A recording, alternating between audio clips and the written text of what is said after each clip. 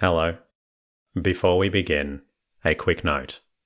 The Boy to Sleep podcast relies on you and sponsors, which means you will hear a quick advertisement before the beginning of tonight's episode.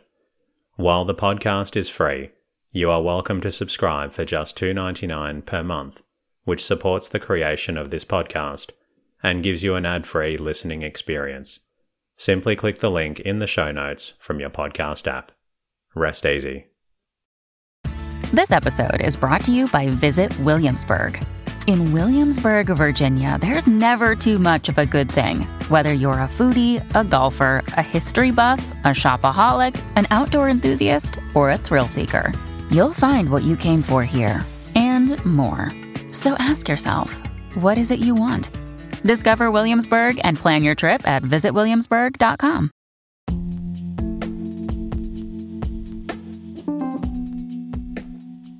Hello. Welcome to the Bore You to Sleep podcast. The podcast that will hopefully help you get to sleep. I am going to read an open source book, one that is not particularly interesting, but one that is hopefully boring enough to get you to sleep. Tonight's reading comes from Parents and Children, published in 1897 and written by Charlotte M. Mason. This story looks at the unique dynamic between parents and children. My name is Teddy, and I aim to help people everywhere get a good night's rest. Sleep is so important, and my mission is to help you get the rest that you need. The podcast is designed to play in the background while you slowly fall asleep. Merry Christmas and happy holidays to each of you, wherever you are in the world. Thank you to everyone who shared their words of gratitude with me during the week, whether it be through the website or their podcast app with a lovely review. One of the most rewarding aspects of this podcast is hearing from all of the listeners who found the podcast beneficial in helping them get a good night's rest. Thank you to all of the Spotify listeners who took the time to leave a response in the episode Q&A. Some of the listeners who responded on recent episode 277 include Hi Guy, Mava, Lorenzo Papa, Emily Rianne, Abby, and beyond. Each of you left such amazing responses, and I appreciate each and every one of you. Thank you also to iTunes listener Gigglebox DJ for your kind words and review. As always, a massive thank you goes to the patrons on Patreon that continue to support the podcast. Your monthly subscription allows me to continue bringing out more episodes, and without your support, I would not be able to do it. My goal is to keep this podcast free for those who need it. If you would like to become a patron or sponsor, please visit boytosleep.com, where you can support the podcast. Whether it's $1 or $5, your monthly contribution allows me to continue bringing out more episodes for those who need them. You can always say hello to me at the boytosleep.com website, and you can find me on Instagram. In the meantime, lie back, relax, and enjoy the readings. Parents and Children, a sequel to Home Education by Charlotte M. Mason. Preface. The following essays have appeared in the Parents' Review and were addressed from time to time to a body of parents who are making a practical study of the principles of education, the Parents' National Educational Union.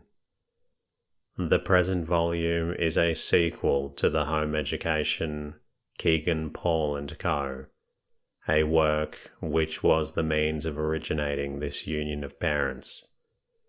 It is not too much to say that the parents' union exists to advance, with more or less method and with more or less steadfastness, a definite school of educational thought, of which the two main principles are the recognition of the physical basis of habit, i.e., of the material side of education, and of the inspiring and formative power of the idea, i.e., of the material or spiritual side of education. These two guiding principles, covering as they do the whole field of human nature, should enable us to deal rationally with all the complex problems of education, and the object of the following essays is not to give an exhaustive application of these principles. The British Museum itself would hardly contain all the volumes needful for such an undertaking, but to give an example or a suggestion here and there as to how such and such a habit may be formed, such and such a formative idea be implanted and fostered. The attention of the volume will account to the reader for what may seem a want of connected and exhaustive treatment of the subject, and for the iteration of the same principles in various connections. The author ventures to hope that the following hints and suggestions will not prove the less practically useful to busy parents, because they rest on profound educational principles. Parents and Children, Chapter 1. The Family. It is probable that no other educational thinker has succeeded in affecting parents so profoundly as did Rousseau. Emily is little read now, but how many current theories of the regimen proper for children have their unsuspected source? Everybody knows, and his contemporaries knew it better than we, that Jean-Jacques Rousseau had not enough sterling character to warrant him to pose an authority on any subject, least of all on that of education. He sets himself down a poor thing, and we see no cause to reject the evidence of his confessions. We are not carried away by the charm of his style. His forcible feebleness does not dazzle us. No man can say beyond that which he is, and there is a want of grit in his philosophic theories that removes most of them from the category of available thought. But Rousseau had the insight to perceive one of those patent truths which, somehow, it takes a genius to discover, and because truth is indeed prized above rubies, the perception of that truth gave him rank as a great teacher.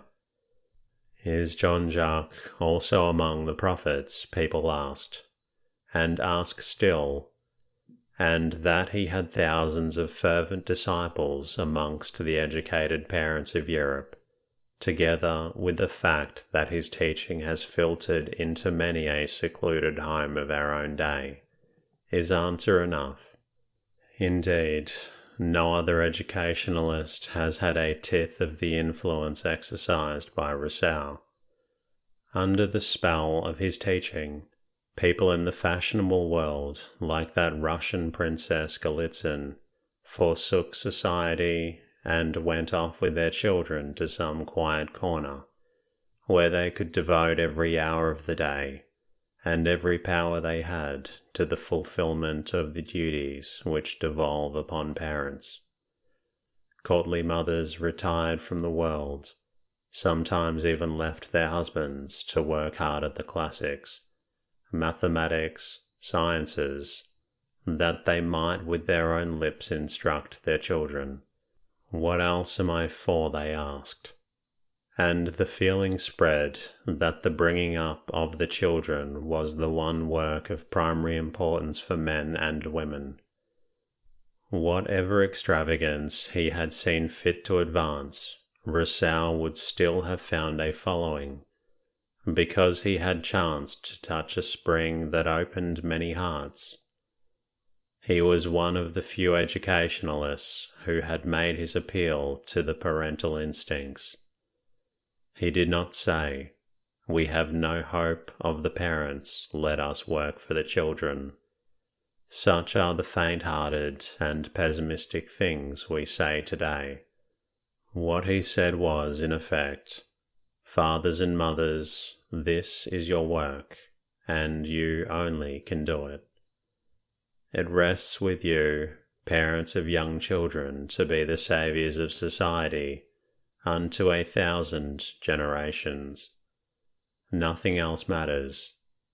The avocations about which people weary themselves are as foolish child's play compared with this one serious business of bringing up our children in advance of ourselves."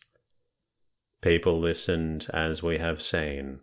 The response to his teaching was such a letting out of the waters of parental enthusiasm as has never been known before nor since. And Rousseau, weak and little worthy, was a preacher of righteousness in this, that he turned the hearts of the fathers to the children, and so far made ready a people prepared for the Lord. But alas, having secured the foundation, he had little better than wood, hay, and stubble to offer to the builders. Rousseau succeeded, as he deserved to succeed, in awaking many parents to the binding character, the vast range, the profound seriousness of parental obligations. He failed and deserved to fail, as he offered his own crude conceits by way of an educational code. But his success is very cheering. He perceived that God placed the training of every child in the hands of two, a father and a mother, and the response to this teaching proved that, as the waters answer to the drawing of the moon, so do the hearts of parents rise to the idea of the great work committed to them. Though it is true, no doubt, that every parent is conscious of unwritten laws, more or less definite and noble according to his own status, yet an attempt, however slight, to codify these laws may be interesting to parents. The family is the unit of the nation. This pregnant saying suggests some aspects of the parent's calling. From time to time, in all ages of the world, communistic societies have arisen, sometimes for the sake of cooperation in a great work, social or religious, more recently by way of protest against inequalities of condition. But in every case, the fundamental rule of such societies is that the members shall have all things in common. We are apt to think, in our careless way, that such attempts at communistic association are foredoomed to failure. But that is not the case. In the United States, perhaps because hired labor is less easy to obtain than it is with us, they appear to have found a congenial soil, and there many well-regulated communistic bodies flourish. There are failures, too, many and disastrous, and it appears that these may usually be traced to one cause: a government enfeebled by the attempt to combine democratic and communistic principles, to dwell together in a common life, while each does what is right in his own eyes. A communistic body can thrive only under a vigorous and absolute rule. A favourite dream of socialism is, or was until the idea of collectivism obtained, that each state of Europe should be divided into an infinite number of small self-contained communes. Now, it sometimes happens that the thing we desire is already realized, had we eyes to see. The family is practically a commune. In the family, the undivided property is enjoyed by all the members in common, and in the family there is equality of social condition, with diversity of duties. In lands where patriarchal practices still obtain, the family merges into the tribe, and the head of the family is the chief of the tribe, a very absolute sovereign indeed. In our own country, families are usually small parents and their immediate offspring, with the attendants and belongings which naturally gather to a household, and let it not be forgotten, form part of the family. The smallness of the family tends to obscure its character, and we see no force in the phrase at the head of this chapter.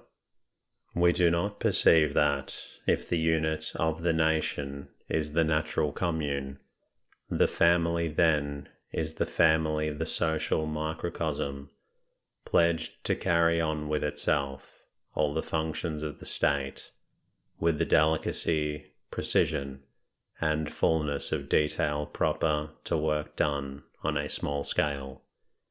It by no means follows from this communistic view of the family that the domestic policy should be a policy of isolation. On the contrary, it is not too much to say that a nation is civilized in proportion as it is able to establish close and friendly relations with other nations, and that, not with one or two, but with many, and conversely that a nation is barbarous in proportion to its isolation. And does not a family decline in intelligence and virtue when from generation to generation it keeps itself to itself? Again, it is probable that a nation is healthy in proportion as it has its own proper outlets, its colonies and dependencies, which it is ever solicitous to include in the national life. So of the nation in miniature, the family, the struggling families at the back, the orphanage, the mission, the necessities of our acquaintance, are they not fit for the sustenance of the family in the higher life? But it is not enough that the family commune maintain neighbourly relations with other such communes, and towards the stranger within the gates. The family is the unit of the nation, and the nation is an organic whole, a living body built up, like the natural body, of an infinite number of living organisms. It is only as it contributes its quota towards the national life that the life of the family is complete. Public interests must be shared, public work taken up, the public welfare cherished. In a word, its integrity with the nation must be preserved, or the family ceases to be part of a living whole, and becomes positively injurious as decayed tissue in the animal organism. Nor are the interests of the family limited to those of the nation, as it is the part of the nation to maintain wider relations, to be in touch with all the world, to be ever in advance in the great march of human progress. So is this the attitude which is incumbent on each unit of the nation, each family, as an integral part of the whole. Here is the simple and natural realization of the noble dream of fraternity, each individual attached to a family by ties of love where not of blood. The families united in a federal bond to form the nation, the nations confederate in love and emulous in virtue, and all nations and their families playing their several parts as little children about the feet and under the smile of the Almighty Father. Here is the divine order which every family is called upon to fulfill. A little leaven leaveneth the whole lump, and therefore it matters infinitely that every family should realize the nature and the obligations of the family bond. As water cannot rise above its source, neither can we live at a higher level than that of the conception we form of our place and use in life. Let us ask the question, has this of regarding all education and all civil and social relations from the standpoint of the family any practical outcome? So much so that perhaps there is hardly a problem of life for which it does not contain the solution.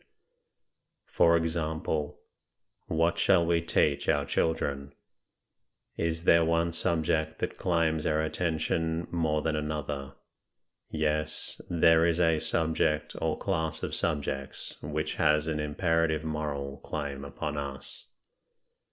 It is the duty of the nation to maintain relations of brotherly kindness with other nations. Therefore, it is the duty of every family, as an integral part of the nation, to be able to hold brotherly speech with the families of other nations as opportunities arise.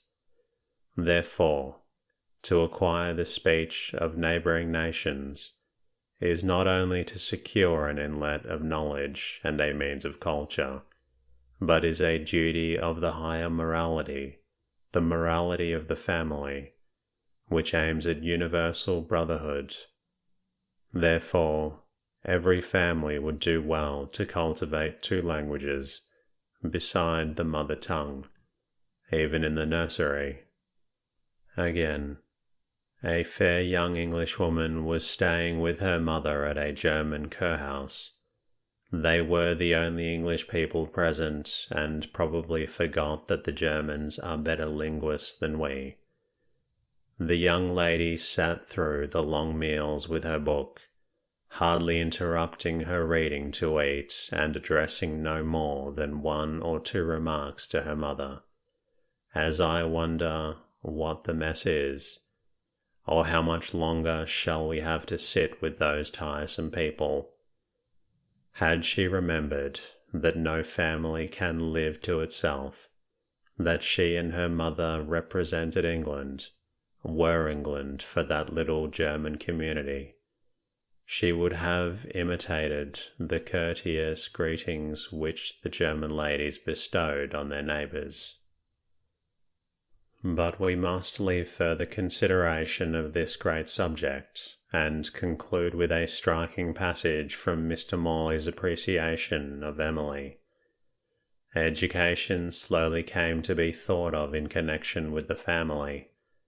The improvement of ideas upon education was only one phase of the general movement towards the restoration of the family, which was so striking a spectacle in France after the middle of the century.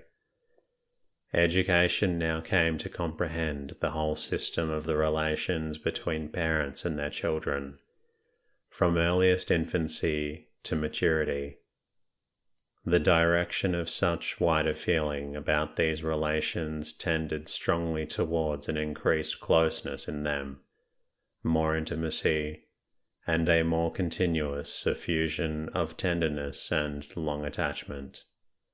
His labours in this great cause, the restoration of the family, give Rousseau a claim upon the gratitude and respect of mankind. It has proved a lasting, solid work. To this day, family relations in France are more gracious, more tender, more close and more inclusive than they are with us. They are more expansive too, leading to generally benign and friendly behaviour, and so strong and satisfying is the family bond, that the young people find little necessity to fall in love. The mother lays herself out for the friendship of her young daughters, who respond with the entire loyalty and devotion, and Zola notwithstanding, French maidens are wonderfully pure, simple, and sweet, because their affections are abundantly satisfied.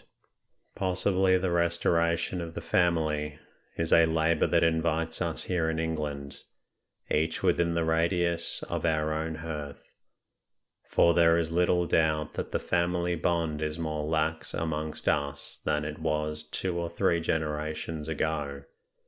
Perhaps nowhere is family life of more idyllic loveliness than where we see it at its best in English homes.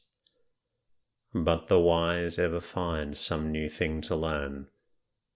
Though a nation as an individual must act on the lines of its own character, and we are on the whole well content with our English homes, yet we might learn something from the inclusiveness of the French family, where mother-in-law and father-in-law, aunt and cousins, widow and spinster are cherished, and 100 small officers devised for dependents who would be in the way in an English home.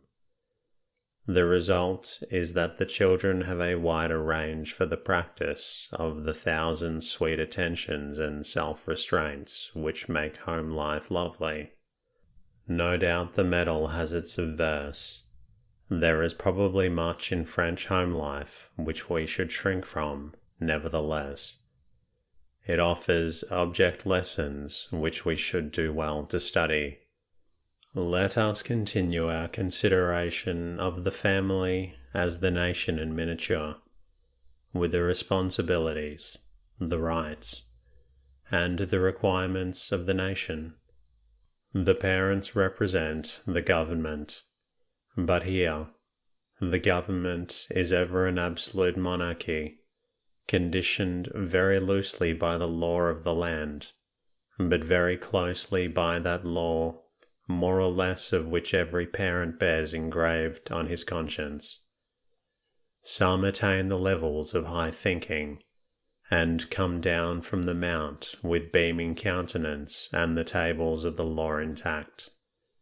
Others fail to reach the difficult heights, and are content with such fragments of the broken tables as they pick up below. But be his knowledge of the law little or much, no parent escapes the call to rule. Now, the first thing we ask for in a ruler, is he able to rule? Does he know how to maintain his authority? A ruler who fails to govern is like an unjust judge, an impious priest, an ignorant teacher, that is, he fails in the essential attribute of his office. This is even more true in the family than in the state. The king may rule by deputy. Helpers he may have, but the moment he makes over his functions and authority to another, the rights of parenthood belong to that other, and not to him. Who does not know of the heart-burnings that arise when Anglo-Indian parents come home, to find their children's affections given to others, their duty owing to others, and they, the parents, sources of pleasure like the godmother of the fairy tale, but having no authority over their children. And all this nobody's fault, for the guardians at home have done their best to keep the children loyal to the parents abroad. Here is indicated a rock upon which the heads of families sometimes make shipwreck. They regard parental authority as inherent in them, a property which may lie dormant, but is not to be separated from the state of parenthood. They may allow their children from infancy upwards to do what is right in their own eyes, and then Lear turns and makes his plaint to the wind and cries, "Sharper than a serpent's tooth it is to have a thankless child." But Lear has been all the time divesting himself of the honour and authority that belong to him, and giving his rights to the children. Here he tells us why. The biting anguish is the thankless child. He has been laying himself out for the thanks of his children. That they should think him a fond father has been more to him than the duty he owes them, and in proportion as he omits his duty, are they oblivious of theirs. Possibly, the unregulated love of approbation in devoted parents has more share in the undoing of families than any other single cause. A writer of today represents a mother as saying, "But you are not afraid of me, Bessie." No, indeed. Who could be afraid of a dear, sweet, soft, little mother like you?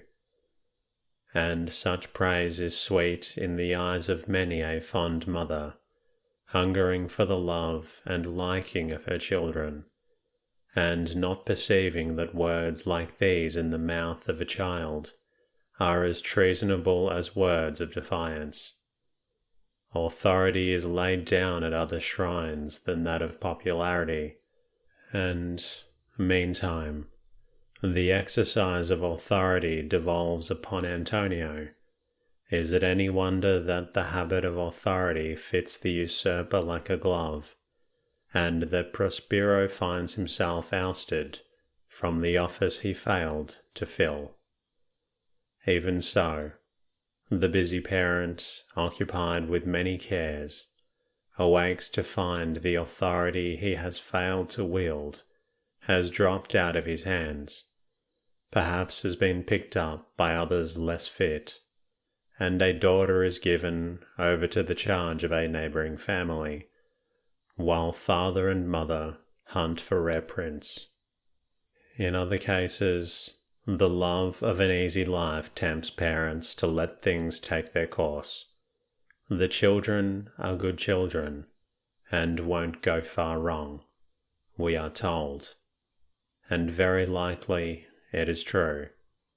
But however good the children be, the parents owe it to society to make them better than they are, and to bless the world with people, not merely good-natured and well-disposed, but good of set purpose and endeavour. The love of ease, the love of favour, the claims of other work, are only some of the causes which lead to a result disastrous to society, the abdication of parents.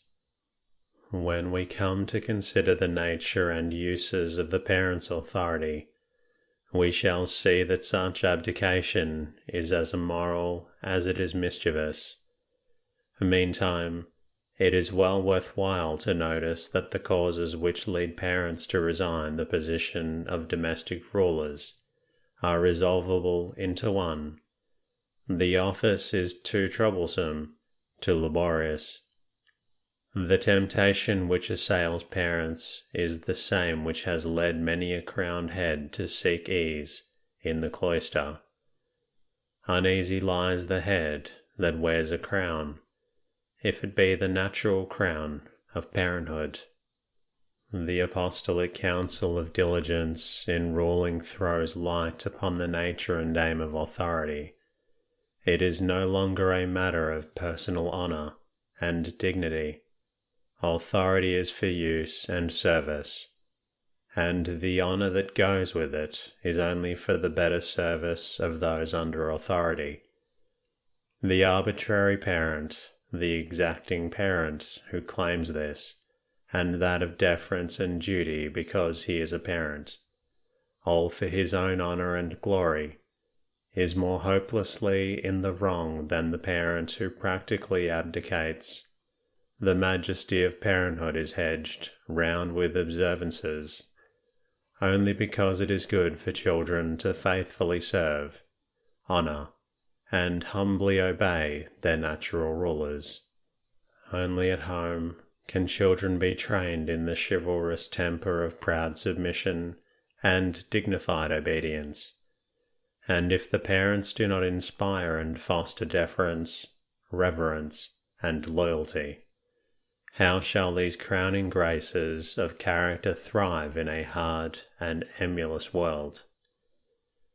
It is perhaps a little difficult to maintain an attitude of authority in these democratic days, when even educationalists counsel that children be treated on equal terms from the very beginning.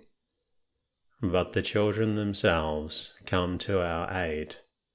The sweet humility and dependence natural to them fosters the gentle dignity, the succor of reserve, which is becoming in honor of parents. It is not open to parents either to lay aside or to sink under the burden of the honor laid upon them, and no doubt we have all seen the fullest, freest flow of confidence, sympathy, and love between parent and child, where the mother sits as a queen among her children, and the father is honored as a crowned head. The fact that there are two parents, each to lend honor to the other, yet free from restraint in each other's presence, makes it the easier to maintain the impalpable state of parenthood, and the presence of the slight, sweet, undefined feeling of dignity in the household is the very first condition for the bringing up of loyal, honorable men and women, capable of reverence and apt to win respect. And that concludes tonight's readings. I hope you've enjoyed listening to this story, and I also hope that you're feeling a little drowsy.